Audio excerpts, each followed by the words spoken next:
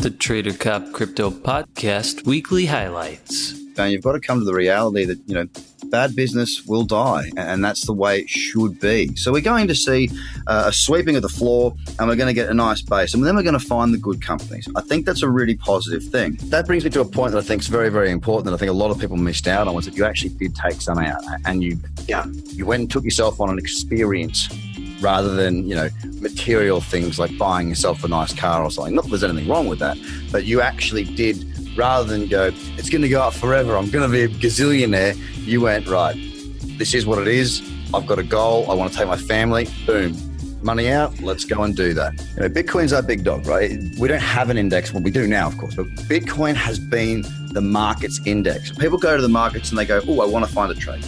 And because of that, they will.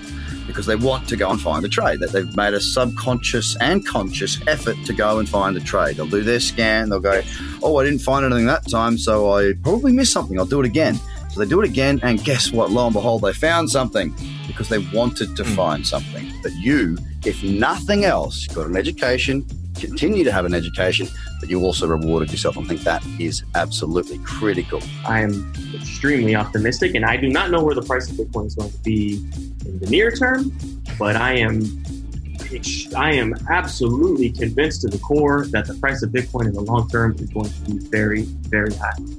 Okay, well, but that's not investment advice. Right?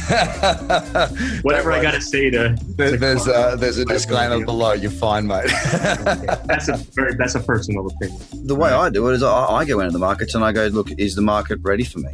Does it have what I want to see? It's my money. Maybe she framed it in the question, but she was utilizing her time allotted to attempting to smash you for having the audacity to offer a trading course for consideration for payment. I guess she thinks that you should sacrifice yourself. I don't know. The whole thing was a little weird. I mean, she wouldn't let me answer either. She wouldn't let me answer. You might have bought it. You might have seen it go nuts. You might have been worth a few $1 million, but you're only worth it when you take your profit. Now, a lot of people are learning that lesson. A lot of people are also walking away because they can't accept that lesson, and that could be a sign of the times and a wonderful, wonderful wake-up call. The thing is that when you've got an individual that is involved in a business, if that individual is somewhat easy to sway, they can be bent very quickly, then it tends to happen within the organization. And so a lot of the concepts I use are the Fibonacci sequence, both up and down,